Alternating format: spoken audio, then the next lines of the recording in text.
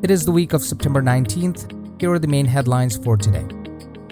The 2020 Nobel Prize in Chemistry was awarded for the discovery of a genetic engineering technique. With all its benefits, the technique has some seriously concerned about its ethical implications.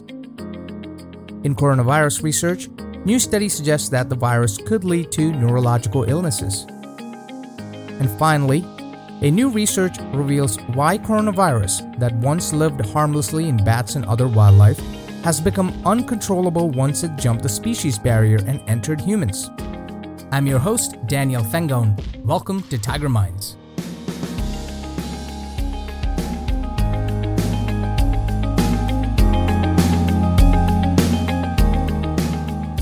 Hello everyone.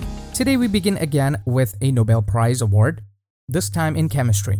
The Nobel Prize in Chemistry 2020 was awarded to Emmanuelle Charpentier and Jennifer Doudna for the development of a method for genome editing known as CRISPR-Cas9. Genetic engineering technology has been one of the most cutting-edge fields of the past decade. Several novel techniques and technologies have revolutionized the field for scientific research. One such tool is the ones developed by Dr. Charpentier and Doudna, which have been termed genetic scissors or CRISPR-Cas9. Using these, researchers can change the DNA of animals, plants, microorganisms, and allegedly even humans with extremely high precision.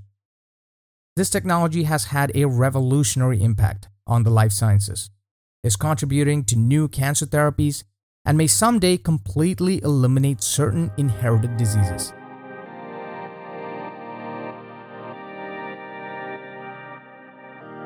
To understand the impact that CRISPR-Cas9 has brought to the field of scientific research, we need to take a step back to understand where it acts. The genetic code of every living organism is mentioned in its DNA. And scientists need to modify genes in cells if they need to find out about how certain things work. This used to be very time-consuming, difficult, and sometimes close to impossible to perform in order to do scientific research.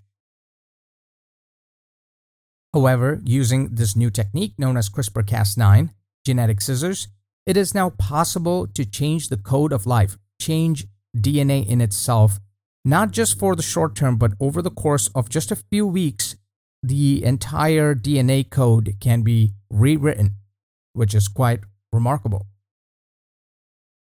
Now, these genomes of various organisms, including humans, encode a series of messages and instructions within their DNA sequences.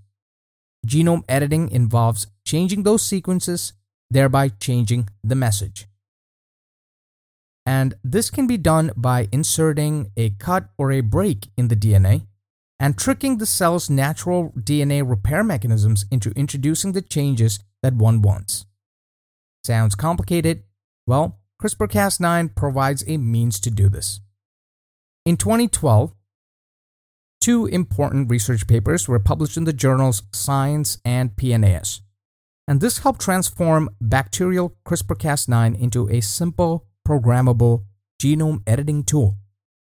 And these studies were conducted by separate groups, and they both concluded that the Cas9 could be directed to cut any region of the DNA.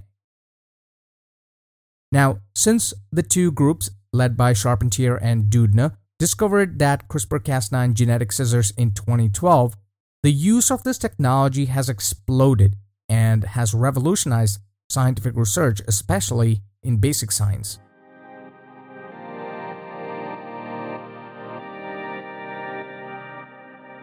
This tool has contributed to many important discoveries in basic research, as well as plant researchers that have been able to develop new crops that can withstand mold, pests, as well as drought. In medicine, for instance, clinical trials of new cancer therapies are still ongoing, and the dream of being able to cure inherited diseases is about to come true using this technology. So how has this Nobel Prize winning technology been used? Well, CRISPR has been used in food and agricultural industries to engineer probiotic cultures and as well as to vaccinate industrial cultures like yogurt against viruses.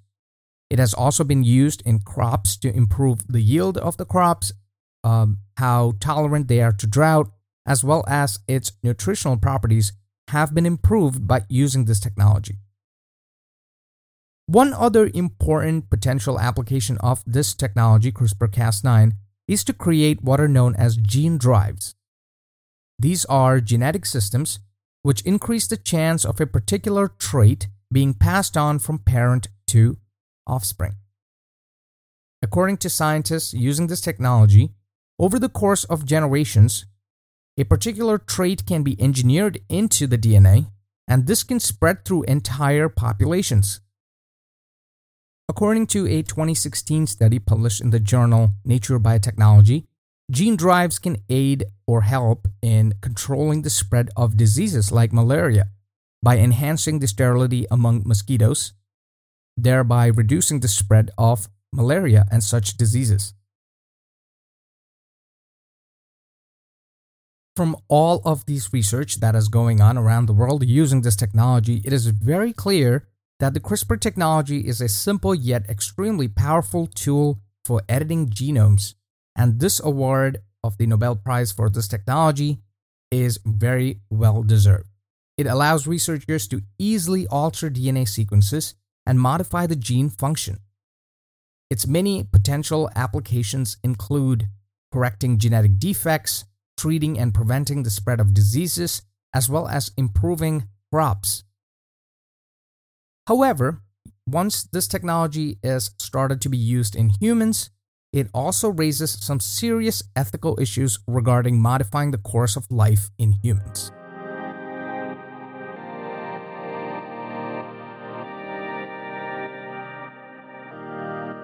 One of the most successful people of our time is objectively Elon Musk. And Elon Musk once famously said that he would not go into genetic engineering because the field has one serious problem: trying to achieve genetic excellence. In other words, the problem of editing humans to one's preference. And as you can see, this raises some serious concerns and ethical implications. And turns out Elon Musk was right in this case, because this is not just a theoretical problem anymore after the discovery of this technology, CRISPR-Cas9. In fact, in 2018, a Chinese scientific team used CRISPR-Cas9 to edit the genes of two girls who are twins in China. The goal of this attempt was to make the girls immune to the infection by HIV, a virus that causes AIDS. Using CRISPR-Cas9, the team altered the DNA of the twins by deletion of a gene called CCR5. HIV requires CCR5 to enter human blood cells, and by causing a deletion of this gene, the hypothesis was that the twins are now immune to HIV infection. In fact, this experiment has been widely condemned as irresponsible, and the Chinese team is currently under investigation for their practices. When the news of the first gene-edited babies came out worldwide, it inflamed speculation about whether this technology, CRISPR-Cas9, could one day be used to create super-intelligent humans, perhaps as part of a biotechnology race between nations and countries. This story does not end here. In fact, new research showed that the same gene alteration introduced into the girl's DNA, that is, the deletion of the CCR5 gene, when performed in mice, not only made the mice smarter, but scientists think that this could improve human brain recovery after stroke and could be linked to greater academic success.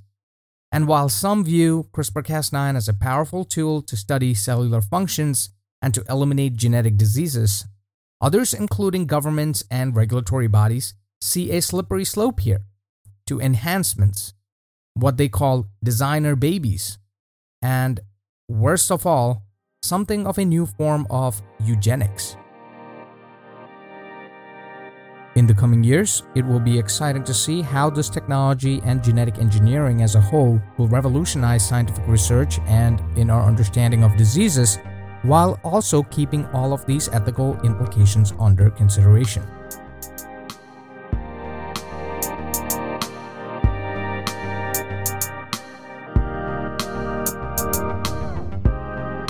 Next, we move on to updates from coronavirus research.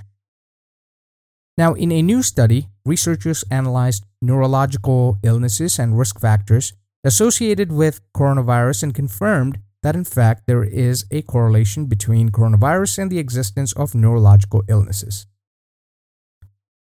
Now, within months of the pandemic, COVID-19 and coronavirus was defined by a range of symptoms that included loss of smell, fatigue, fever, and respiratory symptoms.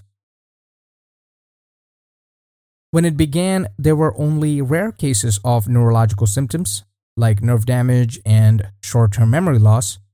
However, in a systematic study, a recent report published in the journal Annals of Clinical Translational Neurology from the Northwestern University showed that nearly 80% of coronavirus patients had neurological symptoms.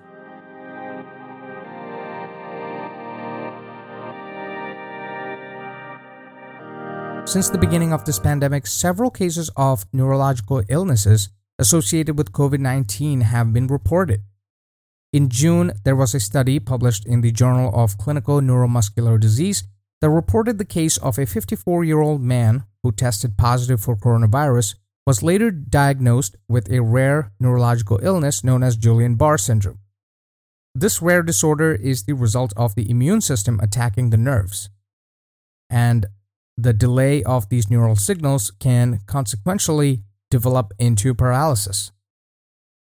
However, this was not a one-off case. The illness had been previously associated with SARS and MERS, and by June of this year, nearly 10 cases of Guillain-Barré syndrome were reported from China, Italy, and Spain. Moving along, in July, another study led by the University College London presented both neurological and neuropsychiatric conditions that were associated with coronavirus. Of course, it is important to note that these are all correlational studies, that is, coronavirus and neurological symptoms are correlational in these reports that were made, and there are no reason to think that one leads to the other. And there is still a lot of research that needs to be done in order to determine possible cognitive deficits of those who are recovering or those are already recovered. Also, neurological conditions have been implicated to be one of the long-term symptoms in those that had mild cases of coronavirus but had been sick for weeks and up to several months. Now, scientists have made some predictions and hypotheses about how coronavirus could be affecting the brain. Now, coronavirus is known to attack other organs, including blood vessels and the heart. However, researchers say that its main target is the lungs, where it makes breathing difficult, thus starving the body of oxygen that it needs to stay alive. Low levels of oxygen in the body and the brain is one of the most common neurological problems, was the finding in this study, and this could lead to confusion, coma, or even permanent brain damage. The results of this study suggest that the main priority when dealing with coronavirus might be to stabilize body oxygen levels in patients with COVID-19. This could be a potentially key therapy for stopping, preventing, and also possibly reversing neurological problems associated with COVID-19.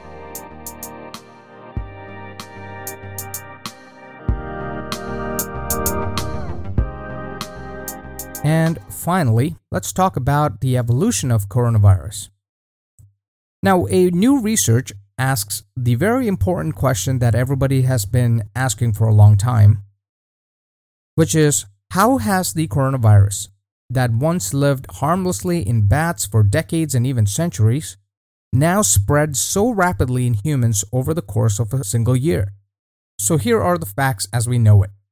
The coronavirus behind the COVID-19 crisis has lived in bats, pangolins, and other wildlife for a long time. In 2003, there was a SARS outbreak that was nowhere close to the outbreak that led to the global pandemic this time. Once this coronavirus jumped the species barrier and spilled over to humans, it has become a very dangerous virus and spreads through the air. And it is known that the SARS-CoV-2, which is the virus behind COVID-19, causes changes to the RNA structure. part of the reason why some vaccine developers are focusing on mRNA-based strategies. So based on all of these information that we have so far, the question is, what has changed?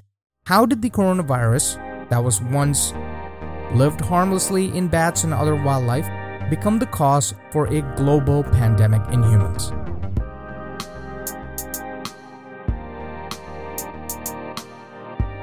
Now, researchers at Duke University set out to ask this question, and they identified a number of what are known as silent mutations in the virus's genetic code that helped it thrive once it made the leap from bats to humans, and scientists think that this possibly helped set the stage for the global pandemic.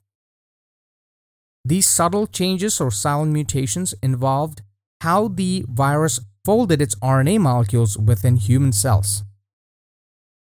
Silent mutations in our genetic code are quite prevalent, even in humans, and are mutations that do not necessarily have an observable effect or a phenotype, meaning that they are silent, nothing is expressed, and they are generally harmless. But what these changes in the RNA structure might have done to set the SARS-CoV-2 virus in humans apart from other coronaviruses is still unknown. But they may have contributed to the virus's ability to spread before people even know they have it. And this is a crucial difference that has made the current situation so much more difficult to control than the SARS coronavirus outbreak of 2003. For this particular study published in the journal PeterJ, these researchers used statistical methods to identify the changes that arose in the SARS-CoV-2 genome in humans, but not in closely related coronaviruses found in bats and pangolins. And the new study, they flagged the mutations that altered the spike proteins, suggesting that viral strains containing these mutations are more likely to thrive. Now, the researchers also found that the so-called silent mutations also occurred in two other regions of the SARS-CoV-2 genome, molecules that are named NSP4 and NSP16. And these two molecules appear to have given the coronavirus an evolutionary advantage over previous strains of coronavirus without altering the proteins that they encode, because these are silent mutations. So what do these silent mutations in SARS-CoV-2 do once they got to humans? If they don't express themselves, if they're not expressed in the phenotype, then what do these silent mutations do? And the scientists claim that instead of affecting the proteins, that the changes likely affected how the virus's genetic material, which is made of RNA, which we already know, folds up into 3D shapes and functions inside human cells. In other words, that it's the 3D folding of the RNA that is affected by the silent mutations rather than the protein themselves. Now, this is very convincing because NSP4 and NSP16 are among the first RNA molecules that are produced when the virus infects a new person, and the spike protein doesn't get expressed until later. So scientists think that they make a better therapeutic target because they appear earlier in the viral life cycle. This research is compelling and promising in many ways. One, by pinpointing the genetic changes that enable the new coronavirus to thrive in human hosts, scientists may be able to better predict future outbreaks of diseases or infections that are naturally transmissible from animals to humans before they even happen. On a more general note, viruses are constantly mutating and evolving. So it's possible that a new strain of coronavirus capable of infecting other animals may come along in the future that also has the potential to spread to people, like SARS-CoV-2 did. So we'll be able to recognize it and make efforts to contain it early using these technologies. And of course, secondly, this research could lead to new molecular targets for treating or preventing COVID-19.